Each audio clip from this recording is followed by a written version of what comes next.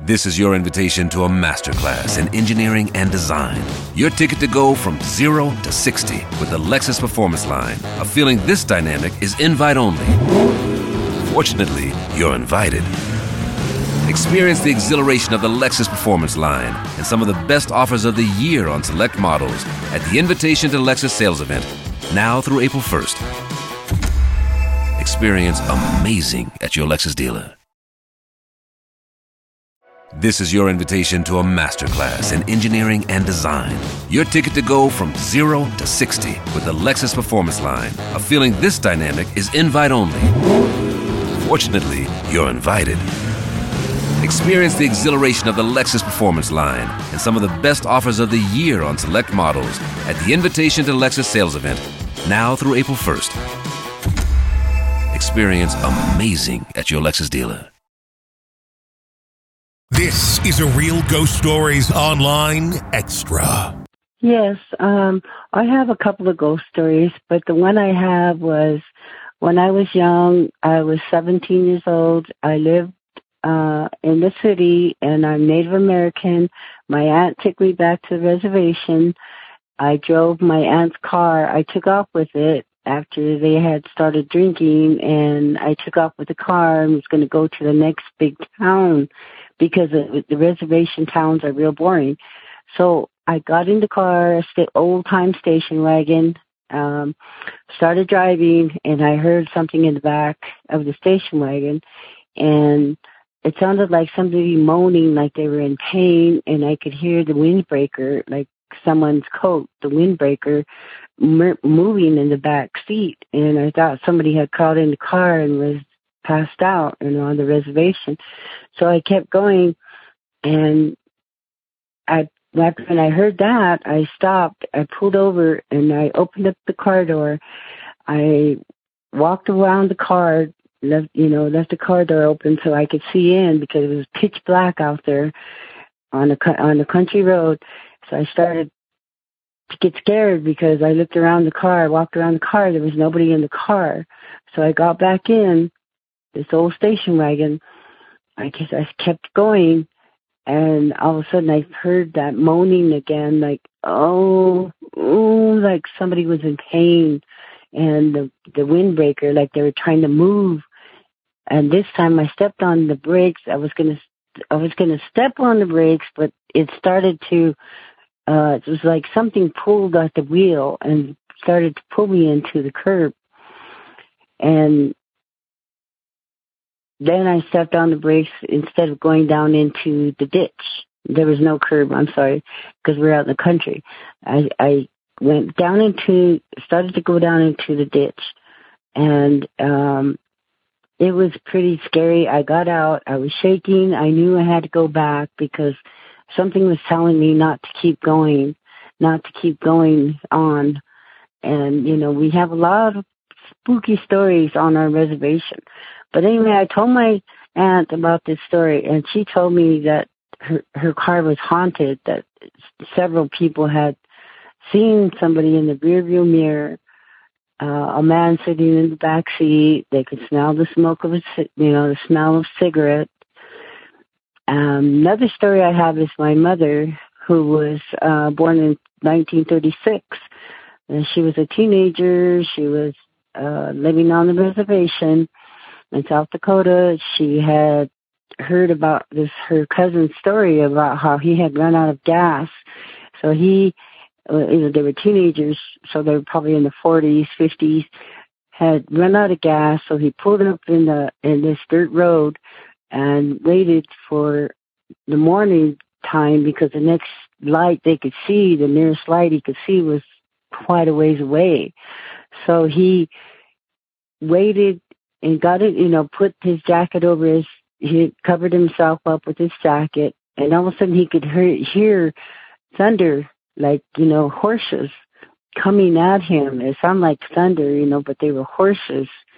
He looked up and he could see these white horses, and on the white horses were looked like the Grim Reaper.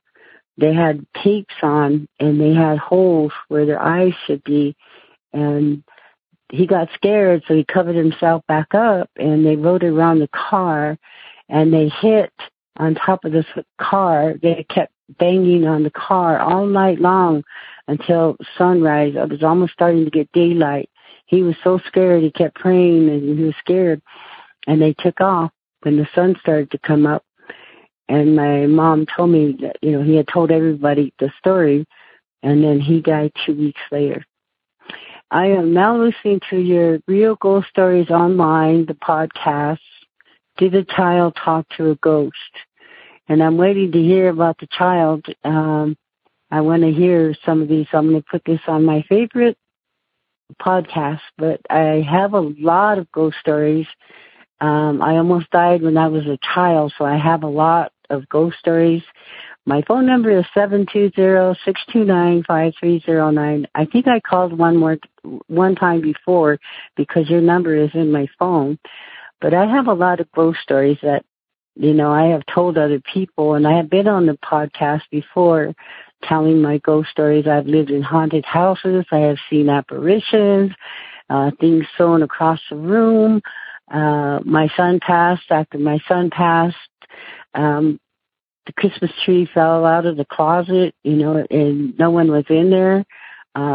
It was just, and pulled out of the box, a miniature Christmas tree. And I know that was my son because he loved Christmas, and I don't think he wanted me to take the tree down. My son has been gone 7 years. I have dreams where I see my son in my dreams, and in our way, in our culture, we believe that they come to visit us in our dreams. I had a dream about my foster mother before she died. At the moment she was dying, I was dreaming about her. I had dreamt about a home before I moved into it, even the color of the kitchen, where the windows were, everything. I have been kind of psychic my whole life. I am 66 years old now. I do not drink, drug. I don't even smoke weed. I don't do anything, and a lot of times these weird bruises come up on my arm. In fact, I got one the other night.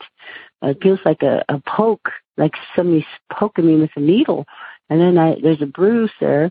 Another time I felt something hot on my arm, and a scratch just appeared. I take pictures of these odd bruises that appear on my body, like somebody's pinching me or touching me. I have seen UFOs. I have heard of a lot of people that have had, we call them the hairy man, Sasquatch stories on the reservation.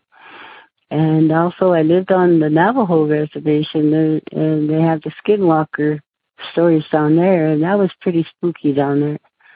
But anyway, my name is Lynn Eaglefeather, and I do have a lot of ghost stories. If you would want to call me and listen to a few or edit a couple of stories that I do have, and I could tell you the spookiest one is the lady that I saw standing at my sink, but she had no feet. My son had a near-death experience. My oldest son, he died for 2.5 minutes.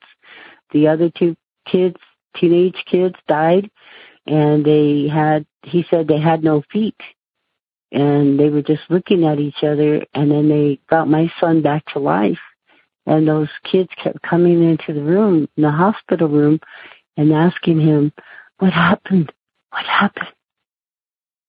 They were whispering to him, but he told me that they were scared. They were all scared because they didn't know what was happening at that time that they were leaving this earth. And in our culture, we believe that if they don't go to the other side, then they are wandering souls. So we have ceremonies to send them home, to send them on to the other side. But my son made it back, and he sees things. We all see things. When we go through traumatic experiences, and especially during this pandemic, the thinning of the veil, we were seeing things, in our apartments. My neighbors were. I live in a building that was on some haunted, not some haunted, but it's old time old part of Denver. I live in Denver, Colorado. So this is the old part of town. So there's a lot of places around here, you know, that have been here since the beginning of Denver, and that's where I live. I have been even hauntings in this brand new building that we live in. But anyway, thanks for listening, and I hope to hear from you or you tell my story. If you want access to more Real Ghost Stories, become a premium subscriber to Real Ghost Stories Online. Sign up now through Apple Podcasts and try it for 3 days free. Not on Apple? Go to patreon.com/realghoststories or ghostpodcast.com.